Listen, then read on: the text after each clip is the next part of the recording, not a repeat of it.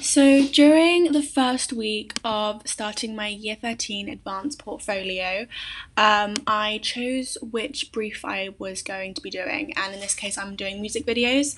Um, so I basically used this week to just start looking at different music videos and reading the spec. And I also set up my blog on Wix again, same as I did in year 12. I used the same email and everything, and I just set it up. So I put all of the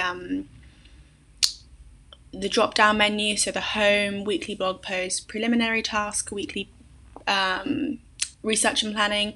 So, and within that, I did a few more drop down menus: pre-production, final product, and the CCRs.